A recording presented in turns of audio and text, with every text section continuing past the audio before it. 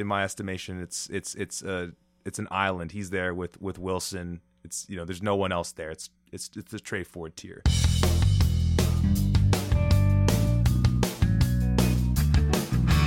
Hello and welcome to At the 55, your home for OUA football. A raucous week 2 is in the books. Me and your boy Nate are here to break it all down. Nate, off the top, any news and notes, anything jump out for you watching a nice slate of football this weekend that you're excited to cover? Well, I mean, credit where credit's due. There was only one brave soul who had the courage to pick Guelph, and he's sitting in my chair. It happens to be me, so I'm going to take my victory lap on that one. It was a last-minute decision, but yeah, that stuck out to me. It was a pretty big surprise. Not a lot of people would have had the cojones to do that, but I did. Aside from that, a bit of inclement weather on the weekend, Zach, which kind of maybe put a bit of a damper on the Battle of Waterloo there, as well as the York Carleton game, I think was a bit wet, but boy, oh boy, did it pay off if you waited for the nightcap in Western Guelph. What a fantastic game that really kind of opens things back up for the OUA season. If you thought last week, well, Western's going to roll, well, you were wrong, I'm afraid.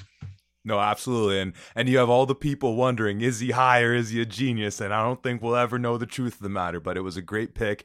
But I, thankfully, as the alumni, get to play both sides of it, because had my pick gone through, I would have won the pick. But even losing the pick, I still get to rock some Guelph swag and be happy about the win. But yeah, that was a beautiful nightcap. I think it's what they call an emotional hedge, right, Zach? So, yeah, exactly. If Guelph wins, you could be happy. If Guelph loses, well, I still picked Western, right? I'm good. Yeah, it's a win-win proposition for me. No, super psyched to get into that conversation. And yes, I can confirm the weather was inclement. That's a very factual statement. But we'll get it started where we did last week. Start with our recognizing some of our players of the week. We'll start on the offensive side of the ball. I'll go first on this one. Always a pleasure seeing him play live. Got to see him twice this year, and he seems to always bring the CFL scouts out to the games. It's Tre Ford. Man, it's kind of a similar with last week, where just kind of watching the game, it doesn't have the same kind of explosive nature that he did last year. I mean, there were some explosive runs on there. I mean, just reading the lines, 14 for 21, 3 TDs, 1 pick in there for 220 yards altogether. And then on the ground as well, 9 rushes for 125. And yeah, a few just really big chunk plays. So I feel like we're just kind of getting, we're kind of getting like acclimatized to watching him put up these amazing performances that when it's not 400 plus yards combined and the massive bombs downfield. And you know what? Going in this year, it's like, Ternowski's gone. He still has Lamb, no Pellerin. How's he going to do? It's like, well, meet this guy, Basiliga. He's going to just be dominant and be one of the top receivers in the OUA now. And I'm sure he's a talented player of his own. He's clearly shown that. But no doubt just being in this Tre Ford machine is helpful for all people. So I'm taking way too much time, but you can never give Tre Ford enough accolades. He's my pick for Offensive Player of the Week. Hey, we could go for the whole hour on Tre Ford if you want, Zach. I'm open to it. But no, for my offensive player of the week, I'm gonna go with another guy, Zach, who's close to my heart. Maybe people are gonna get sick of me. Maybe I gotta switch it up, but it's another Queens guy. I'm gonna go with Rashid Tucker, 17 carries, 145 yards. No touchdowns on the day, which is a bit of a fascinating thing. Queens wanted to give the ball to the big fella Connor Burtonshaw, or Birdie, as he's affectionately known by the Queens faithful. But, going back, a great game for Rashid Tucker, and Queens kind of, rolled on the day. And obviously Rashid played a huge part of that.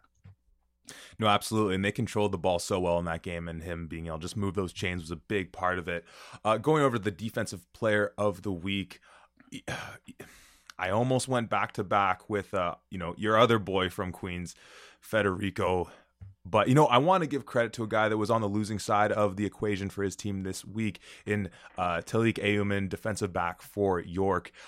2 sacks on the day, which, not necessarily what you expect out of a defensive back, and really kind of highlights, we were kind of talking beforehand, you were mentioning how much zero that team likes to play and just get after it, and Coach Okpro kind of drawing things up a little, perhaps less conventional. But anyways, Ailman's kind of game kind of highlights a bit of that, and he's all over the field. And as we've kind of said, like, this York team, showing some good things on offense. We'll get to them when we get into that game. But defensively, like they show a lot of really nice things. So I'll give Aomen a tip of the cap there for his performance, albeit in the loss against Carleton. Yeah, for me, I think we'd be kind of remiss without mentioning that Guelph defense, the performance they had. So I'm going to shout out Justin Lozon, 7 solo tackles, 2 TFLs and a sack. Just an outstanding all-around performance that kind of really sums up the trouble that Guelph's defense was able to cause on the day against Western, who looked pretty uncomfortable in that one, which we'll get into later. No doubt. And we'll finish off with special teams player of the week.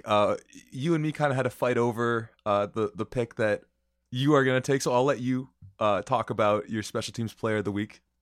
Yeah, I'm going to stick with Guelph again. I'm going to go with Eric Strauns, the kicker. 3 for 4 for field goals on the day, and 2 of those coming from 40 plus. That's a really special day from a kicker in the OUA, and, got to give him his credit. And at the end of the day, that was the difference in the game, was those field goals. So totally. In such a close, tight scoring game, like that really came down to it. And of course, Western had a chance at the end with a field goal as well, and had that one connected, we probably would have been talking about the other kicker in that game a little bit. But despite, as I said, I wanted to shout out Strands as well, but I'm going to give a tip of the cap to Dante Master Giuseppe, once again highlighting another player from that York game despite the loss, kicking the crap out of the ball on his punts, but then also having that fake punt where hard to tell whether it was drawn up or not. It looked like maybe it was a bit of a bobbled snap. He's a veteran back there. He's a really good athlete. I mean, he'll be the first to tell you how athletic he is. We had a chance to interview him. And he kind of just assessed the situation, took a few steps, assessed it a little more, took a few steps, and then boom, he just turned the jets on, picked up the first down. So yeah, he's got a cannon for a leg. And he can move those puppies too a little bit as well to pick up the first down. So shout out to him. But shout out to the kickers this week. You made the very nice choice of saying that kickers are people too last week, and we seem to be continuing with that theme. And that'll take us into our Who's Back of the week. Nate, I'm drawing inspiration from your beautiful performance on the episode last week and shouting at your Queens Gales after their week 1 victory for your Who's Back. And I'm going to be doing the same thing with my Guelph Griffins, despite picking against them. We will always stand together. We'll never stand apart. You can't take a Griffin's spirit. You can't take a Griffin's heart. The Guelph Griffins are back. We'll get into that one. I won't even talk too much about it because I'm sure once we get into that Western Guelph game, we will have a lot to say. But, they were back. I really enjoyed the broadcast. They have their kind of pre-game, halftime, post-game show going on, the sideline reporters. Obviously there's been a lot of money invested in that program, into the aesthetics and the performance center and all that. And it's really all starting to come together. It is a show that Stu Lang has been pulling the strings on. Yeah. So. And how about the halftime show on the broadcast of taking us around the locker room, just in case any of you recruits were watching? Don't mind us. We're just going to take a little tour here at halftime. But no, I agree. The broadcast of Guelph's good stuff. I mean, you got the broadcast guy going off, yelling about Saccarinos and whatnot. Saccamino. All right. But yeah, no, it's a fun time. And I'm sure they had a fun time in Guelph last night. So absolutely. What is it? Is it Trapper's Alley, Zach? Is that where you guys go? What's the spot? Where are you hitting up after the big win against Western? The more sort of like official team spot would be Frank's. Hit that up. Shout out to Dario, the proprietor there. You also normally see him running around with the flag after the touchdowns at the game, doing some push-ups. But yeah, Trappers is another popular watering hole as well for the fellas. Wasn't as much my cup of tea. I just more just chilling at Frank's with the boys. But there's I'm sure it was a fun night in Guelph, and despite being homecoming here in London, I'm sure a bit of a damper when the Ponies return to the Forest City. But no doubt they're not hanging their head after that one. There's a lot looking up, but we'll get to that later. Nate, did you have a Who's Back for us you want to shout out? I did have a Who's Back, and this is maybe a little more subtle one, but maybe Guelph was a bit surprised to find, oh, look who's back that left our program, Brendan Murphy, and now he's wearing purple. We had a transfer from Guelph, Brendan Murphy, who went over to Western and returned, unfortunately, to take the L at his old stopping grounds on the weekend. So that was who was back at Guelph this weekend. Yeah, I remember in that Mac Western game seeing Murphy out there, and I was like, same spelling of the name, same number, same position. Is this? And it turned out it is. Maybe, who knows? I think they said something that his brother plays at Western, so sure, yeah, his reasons for going, but Guelph getting the last laugh in that one. But that'll take us into the recap. We'll start with the game we had for our game of the week. And much like in week one, I'm doing bad picking these winners. I think I'm also doing bad picking games of the week because this is the second time in a row where, despite the pomp and circumstance going into it, didn't live up to the billing. It was Battle of Waterloo Part 1. And this one was unapologetically a Warriors victory, 36-12. And kind of similarly, as we said with the Windsor game, and kind of talking about Trey Ford a little bit in Offensive Player of the Week, is that I feel like this team is slightly underwhelming me only because we've seen them do such just incredible, explosive things offensively. But I think on a whole, we've seen from this team, it's just such a better, well-rounded team, and they're methodical. They just kind of like it seems like they're more committed to running the ball, both handing it off to Metz and Trey obviously still doing his thing. I'll hand the floor over to you in 1 second, just covering, I guess, some of the lines we had for this one. It was Laurier plus 10.5, maybe a favorable line despite the outcome. And then we had Michael Reed on over-unders tackles for loss. He hit the number on the money at 1.5, so a bit of a push there. But I'll hand the floor over to you. What were your thoughts coming out of this Part 1 installment, Battle of Waterloo? I mean, it's funny that it's game of the week, but you talk with some guys that follow this closely. I know we sort of have our conversations in the group chat about it. You hear other personalities such as Deshaun Stevens talking about it on Twitter. But it's sort of, as an objective perspective, maybe you thought this game would be close, but kind of seeing Laurier and Waterloo in week one, you kind of thought maybe we should have expected this, right? I mean, Laurier coming in with sort of, a backup quarterback. He's a first-year kid. Like it's almost impossible to be too hard on him given the circumstances. I mean, he throws 4 picks, but Zach, if you threw me into a game like that my first year, maybe I'd have 6 or 7. You know what I mean? So I don't want to be too hard on the kid. But, again, it's the Waterloo coming in and doing what they were supposed to do. And it's like you said, it's not the Trey Ford show, but it's the Waterloo defense that I think really carried them today. The Waterloo numbers on offense don't blow you away. And I think the Laurier defense actually has nothing to be ashamed of. I think they did a lot of good things. And I think sometimes you have a plan with a spy, and sometimes, I don't know if anyone in this league can spy Trey Ford. I mean, so a bit unlucky there. A few other times the defense did actually a really good job getting pressure on the day. But again, the fact of the matter is that Trey is pretty much outrunning anyone you're sending at him. So that's why he ends up with over 100 yards rushing on the day. But I think for that Laurier defense, don't feel too bad. And, the reality situation is you're starting a first-year kid. There's brighter days ahead. I'll just end with that. Well, and obviously it's great experience for Elgersma. And you mentioned the 4 picks that you got to give credit to Waterloo for forcing the issue, no doubt as well. Young quarterback, not seeing the field as well as he will, no doubt, with more experience.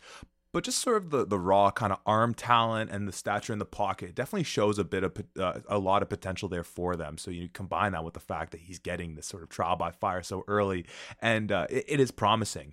And we talked, you kind of had the line going into this week where for Laurier to win this, it was going to be defense, and they did their part as best you can. I mean, there's only so much you can do to try and spy Trey Ford. They had Tommy Bringy, the standout linebacker, trying to track him down, and Bringy is not a slouch by any means in his physicality or his just reads on the game and his athleticism, but it's hard to keep up, obviously, with number 5. I was actually 5-on-5 for having Bringy and Ford as sort of that matchup in there. But, it's it's kind of interesting now thinking about after we saw, and we'll get into Guelph Western later, and what we saw out of MAC week 1, Waterloo so far, I think, might be the front runner for best looking team so far in the province, and obviously there was a lot of expectations going on to this team, and we talked about all those things. But I'll leave it on this. It was a heck of a game, for number 5 in Waterloo. If I wasn't too heavy handed with that analogy, Well, I don't know how it could have been anymore. But I want one thing to mention though, of course, that Tyrell Ford, the standout corner for Waterloo, and who has performs incredibly for them in the return game as well. With punts and kickoffs, he did leave the game after an interception. Looked like a shoulder injury of some kind. You could even see on the sideline he had to get help taking the pads off. So, don't want to speculate on it too much without having followed up or knowing anything about it, but that obviously could be huge for them. As we said, not only just a standout on defense and special teams, but just a veteran in that locker room and one of the leaders on the defense for them. So that'll definitely be interesting to follow. And going into a game next week against the still defending AIDS Cup champions, don't forget the Mac Marauders. If they miss him on defense, that'll be a big loss for them. So definitely be following that through the week. Absolutely. Well, that'll take us into our next game. We're looking at the York Lions home opener, where they fell to the Carleton Ravens 30-17. That score is actually perhaps a little bit more favorable to the Lions than the game indicated. A lot of those points coming late in the game. Carleton was really in control of this one pretty much all the way through. Another really strong outing from Terran DeJong at quarterback for them. It seemed like he seemed to have left on crutches. I don't know much about that. We were kind of talking beforehand that we saw him be taken out of the game, but we thought it was just more of a game's kind of in the books, handed over to the backup. What were your thoughts with Carleton in this one? Obviously, we had York getting a lot of those players back they were missing from week 1 against Laurier, and a strong performance by Carleton. How much stock do you put in what you saw versus knowing that they're against the York team that still shouldn't quite be on their pedestal? Well, I mean, you talk about the York team, and yeah, they've been struggling these first 2 weeks, but I was still impressed with the Carleton offense. I think whenever you play that York defense, you mentioned it sort of in the beginning, talking about the players of the week, but they do a lot of tricky stuff. They're going to bring a lot of zero at you, and Carleton definitely looked prepared for that. DeJong was prepared for that. He's taking his 2 steps and hucking it up there and giving his guys a chance, and they made plays on a couple of those occasions. So for me, that was much more impressed with them, obviously coming off a game where they looked kind of underwhelming against the Queens defense, but York defense, they're no slouches over there. They're always a tricky team to play, and I think it's a good sign for them. I think definitely they have some momentum going into Panda next week, but as you said, not having DeJong, that might cause some problems from them going forward and might affect our picks later in the week. But for now, I'd say you got to be happy as Carleton, and you kind of have turned things around, your head in the right direction. I like what that offense is doing. Definitely. And, we mentioned what DeJong did at QB. What really stood out to me in this game more than anything was we weren't really sure going into the year whether Nathan Carter was still going to be playing for still with the Ravens. I mean, that actually probably would have been a good who's back there. It felt like 2018 all of a sudden, seeing Nathan Carter, rumbling and tumbling for the Carleton Ravens. I was expecting to see, number 5 for Queens back at quarterback. It was such a throwback seeing Carter out there.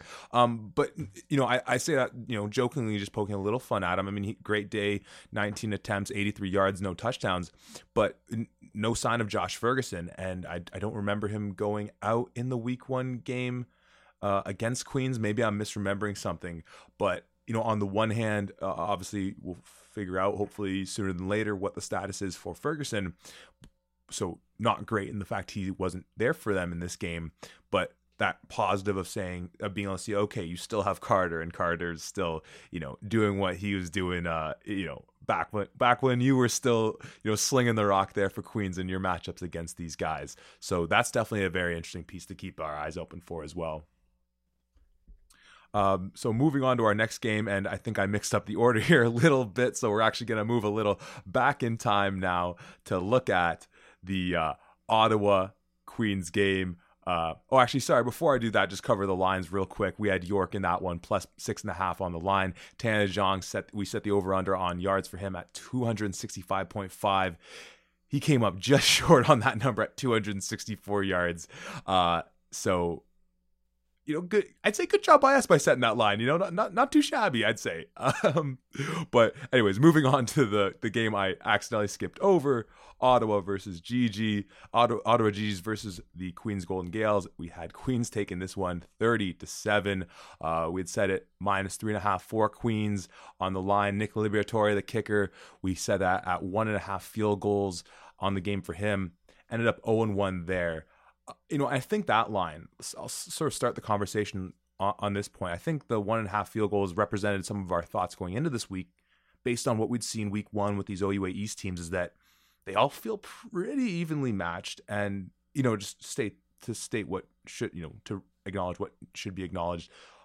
Obviously an incredibly emotional week for the GGs with, the passing of Francis Perron. So you can only imagine what this must have been like for them, what this continues to be like, and then having to play that game. And, it was beautiful seeing all the dedications, not just in this game, but around the league as well, in the memory of Perron.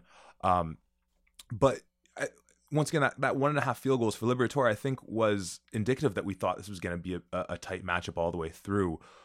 But this was Queens pretty much all game long. I mean, we talked about the performance Tucker had and how that was key in just letting Queens control the ball.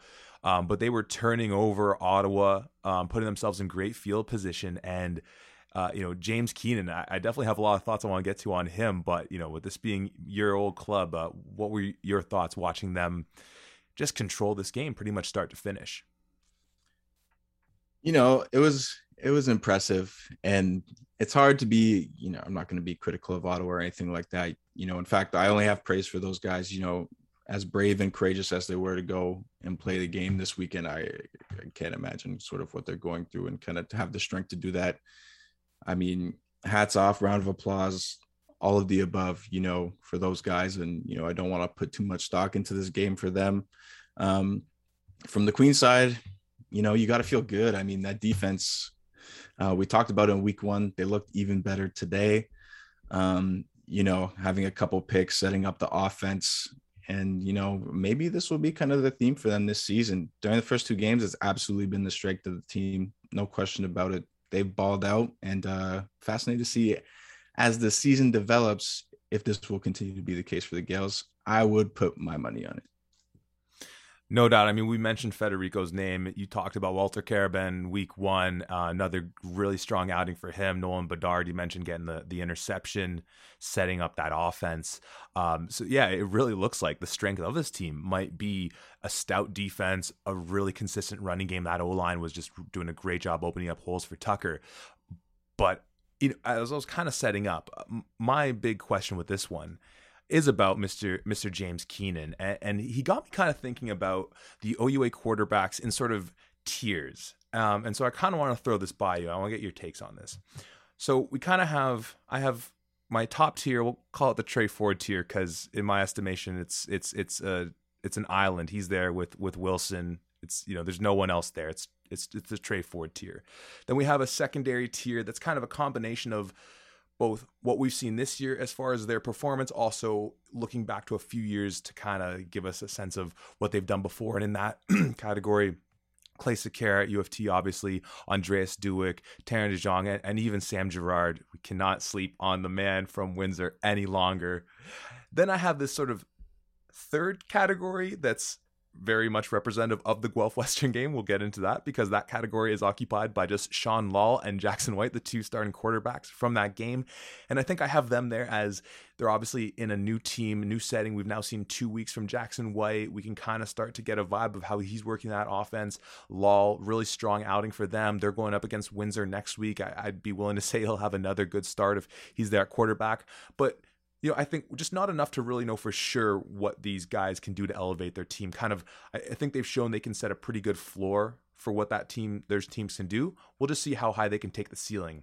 And then this last category is kind of young guys in perhaps somewhat unfavorable positions who've just been showing some good stuff so far.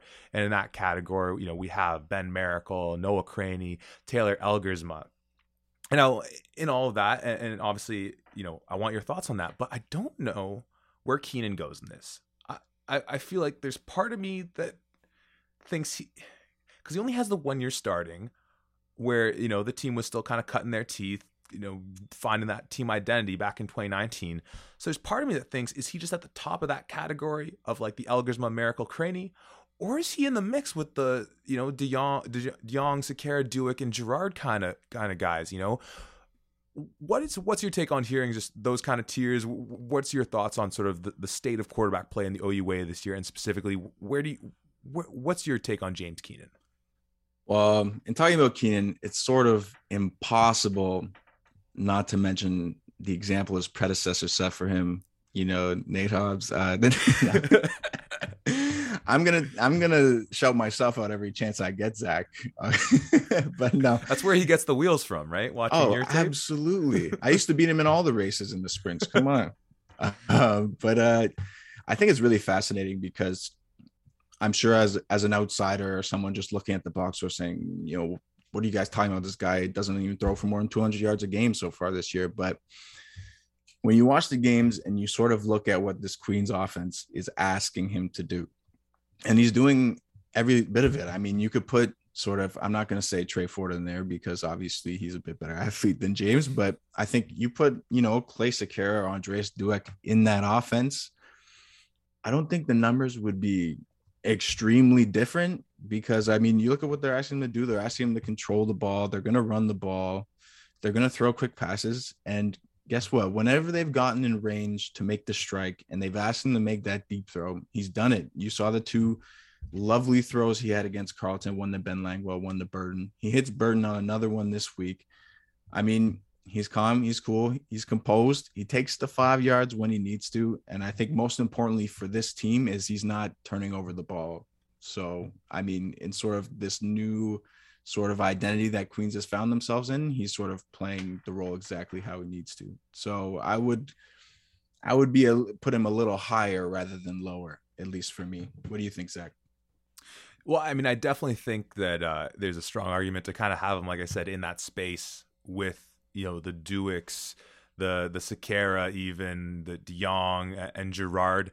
In fact, it's interesting. I think there's a bit of a neat comparison to make with a guy like Duick going back to that 2019 MAC year, where really what I liked so much about that MAC team was that they had a lot of great individual players, but everyone was really good at just playing their role. And I think that's what made that offense so effective, is that it was hard to key in on one particular person or one particular sort of aspect of the game.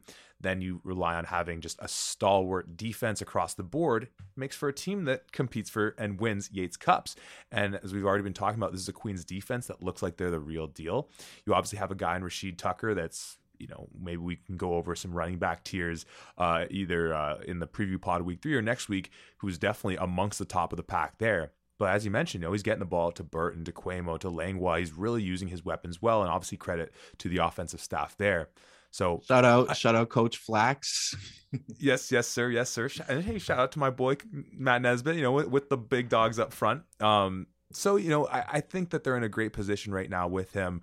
Wherever you want to slot in Keenan, it's good things for them, and I've probably quoted Stu Lang in saying this way too many times, but I'll do it again, where he always talked about sort of the trajectory of a winning team is, when you start with a complete rebuild where you're just, getting run over week by week, and you make the steps to improve, and maybe the next year after that, you're maybe still losing or still have a losing record, but you're in tighter games and you're competing. And the year after that, you're now kind of maybe slightly on the more winning side of things, 500, a bit better. You're in those competitive games, but now you're learning how to win. And then you become that sort of dominant team that's the favorite in each year. And you can look at a lot of teams that have had success and see that trajectory. And I think Queens is right on that, of now moving from a team that 2019, they were definitely competitive in a lot of games. Their record could have gone a number of different ways in some of those games. And now they're learning to, end drives with touchdowns, not 3 points, be able to keep, not turn the ball over in just the worst times. And that team's really coming together, and it's going to be very fun. I mean, this whole league's looking like, we're 2 weeks in. For some of these teams, we're a third of the way through the season already. It's madness. So it's just, it's just a wild time keeping up with everything going on. But I think for both of us, pretty high on this Queens team so far through the year. Absolutely. So that'll take us to the nightcap, the game that we've somehow talked a ton about already, despite not having broken it down yet. It is the Mustangs versus the Guelph Griffins.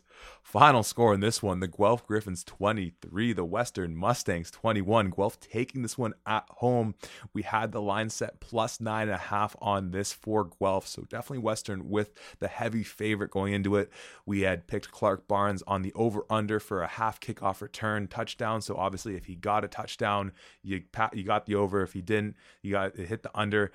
Not applicable in this one as he was not playing, which obviously Guelph got the win. So not to say he wasn't missed, but clearly they were able to put together the victory against the team that was ranked number 1 in the nation. But in some ways, I feel like the place to start is probably Sean Law, a quarterback, and I'll pass the ball over to you as our quarterback whisperer. But you think about what that team was able to do with Law, with the can he has at arm, getting the ball out to guys like Keandre Smith, a hell of a game for him. A couple of drop passes from some guys that could have made that offense even more potent. Really using the running backs well with Jeffrey, with Kane Stevenson, a bit of a two-headed monster there. And now we're thinking that this team is getting Clark Barnes back as well, which, as we've highlighted, not only makes an impact for them on offense as a receiver, but in the return game. What's your thoughts in the early performance of this Guelph Griffins team, particularly what you saw out of Sean Law at QB? Well, I mean, again, I'm going to sort of use the same comparison I had for Keenan, but you look at the line and it's 50% for 185 and you're thinking, what are you guys talking about? But that's the reason why these games aren't played on paper. You know what I mean? You got to go to the game and watch the game and sort of see the impact that they have. And, looking at a guy, let's set the stage. It's your first start, okay, against the Western Mustangs, the number 1 team in the country, who just came off a performance where, the score embarrasses Mac. Okay, so everyone's coming in thinking it's going to be some kind of blowout. And this guy performed well. I mean, you sort of look, he's not afraid. You can tell he understands the defense. He's anticipating throws. He's getting the ball out on time. You can tell he understands the offense. And, I think more than anything, kind of what set it up early in the game is they had first and goal from very close to Western's goal line. And they sort of end up in a third and goal situation. And you're like, well, what are they going to do? They're close. Are they going to run the ball? But no, they let the ball in Sean's hands and he delivered. He threw a touchdown. So that sort of speaks to how, A, this guy's going to come through in big situations. And B, what maybe stands out more is that this coaching staff really trusts him and Ryshan really trusts him, and that was true throughout the game. I mean, this guy was throwing deep balls. He's throwing intermediate balls, short balls. And while not necessarily all of them were completions, I was really impressed by his confidence, his anticipation. And, I'm going to be sort of bullish here on what I expect from him the rest of the year. I think, we talk about James Keenan ascending tiers. I think by the end of the year, we may be talking about Sean Law ascending tiers as well. No doubt. I mean, he certainly has just the look of a quarterback that, the arm matches the build. Some of those corners he was throwing, just, man, seemingly a flick of the wrist. He obviously puts a lot into that just with his frame. In talking about the Guelph rushing attack, I forgot to highlight as well Kwame Osei. So I guess more of a three-headed monster they have there in the backfield. And looking at Western and sticking with the run game, I think this was where, coming off that week 1 game especially, where I think people thought, there's a lot of reasons to come out of that week 1 game being pretty high on Western, what they did to Mac. But I think a lot of it had to do with that performance in the run game, what Keon Edwards and Trey Humes were able to do.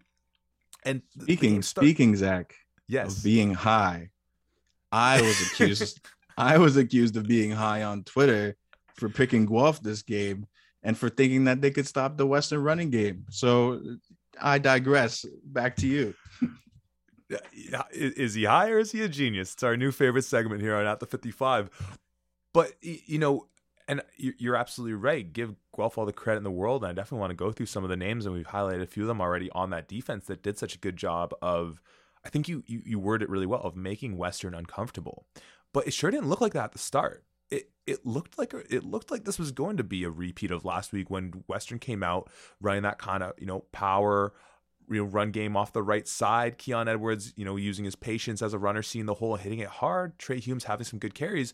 It kind of felt like they just went away from it a little bit. And part of me thinks that they're playing the long game here, kind of as we've talked about some of these offenses being well-rounded in both being able to, kill you in the air, kill you on the ground. And maybe they really just want to, hey, we'll lose a game if we need to early on, if that's what it takes to get Jackson White just fully ingrained in the system, versus just sticking with what we know we're good at. But it at times did feel like I just thought they could have run the ball a little bit more. But whether it was their own doing and not running it enough, or the Griffins defense slowing it down. I mean, I'm sure it's both, but you mentioned Lauzon in the game. The guy's an absolute demon there. He just flies around, 9 tackles and a sack. Not to be outdone, AJ Allen, returning from visiting Saskatchewan Roughrider camp this past summer, 9 tackles of his own, a half sack as well. And if you know anything about AJ, there may be a few other stats in there that just aren't accounted for, because he must have ticked off someone in the stat cat, whoever counts the stats for the OUA, because he has highlighted a number of games in the past where his stats do not go accounted for. But then as well, obviously the performance of in the secondary, a guy like Kosi Onyeka, Ben Lack, I mean, guys that are, making plays, but also just, laying down the smackdown any chance they can. I mean, this is a hard-hitting defense. Jared Beeksma, another veteran. So we talked about that if this team did have a chance, much like we said with Laurier, it was going to be on that defense. Highlighted some of the losses on that defensive line, but man, that linebacking core and that secondary for them were just flying around the ball, turning the ball over, causing mayhem. And, you add on what looks like a solid offense for the Griffins that'll no doubt just get better, as you said, with Lal just getting more comfortable, and a special teams unit that we obviously highlighted how effective Eric Strauns is for them, and talking about the fact that they're gonna get Clark Barnes back in the return game as well.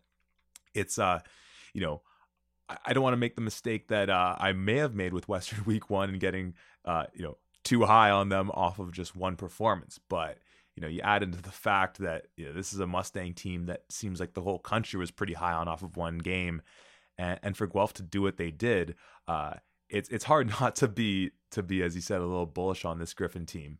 Yeah, Zach, you mentioned Western sort of getting away from the running game there, and that was something that I picked up from this game as well. And obviously it wasn't as lucrative from them in the running game early on as it was against Mac, but they were still picking up good yardage. As you mentioned on that first drive, they really drove it all the way down the field using the running game. But in sort of the ensuing drives, there were maybe a couple plays where they got stopped for a couple yards instead of the 7, 8, 9, 10 that they're used to. And from there was, next thing you know, they're throwing the ball on the majority of the first down plays. And I was sort of pretty surprised to see that. And you talk about getting Jackson White involved. And while, I think that's important, I don't necessarily think that's what they were trying to do. I don't know why they stopped running the ball, but maybe it's just me coming from a guy who's never had the luxury of a Western running attack. And I feel like if I had that, why would I not just be doing that all the time? And that's not to take away. I think, we talked about Sean Law a lot. I was actually impressed by a lot of the things that Jackson White did in this game, but sort of inconsistent at times, missing a couple easy throws that could have extended drives, and obviously late in the game, they weren't exactly able to get the job done. So I'm not worried about this Western team per se. I mean, if you look at the stats, Guelph ran the ball more than them, which is probably something that should not happen if you're the Western Mustangs. But, sort of, okay, let's reset. We kind of know, you should know where you kind of went wrong in that game, and sort of rebounding next week against Laurier. I think they'll be all right and sort of regaining their identity over the coming weeks. No, absolutely. And, I'm a little scared for Laurier to have to take on a pissed off Mustangs team back at home following a loss to Guelph.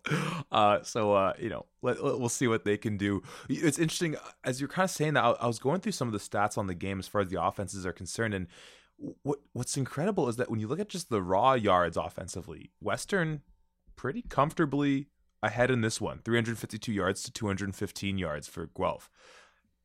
Plays run pretty much, on par equally. And then penalties. I kind of had Guelph with 11 for 212 penalty yards. Western only 9 penalties for 133.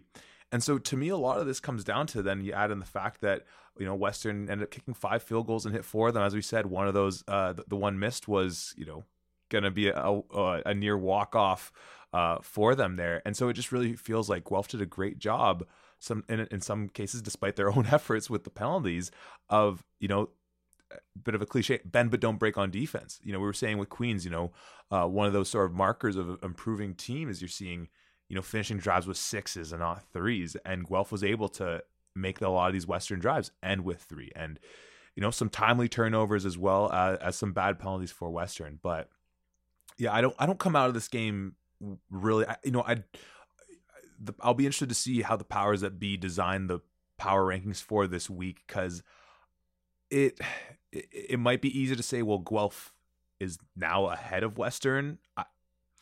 I don't think we can say that. You know, I think all we know is that these are just two bitter rivals that there's no love lost between.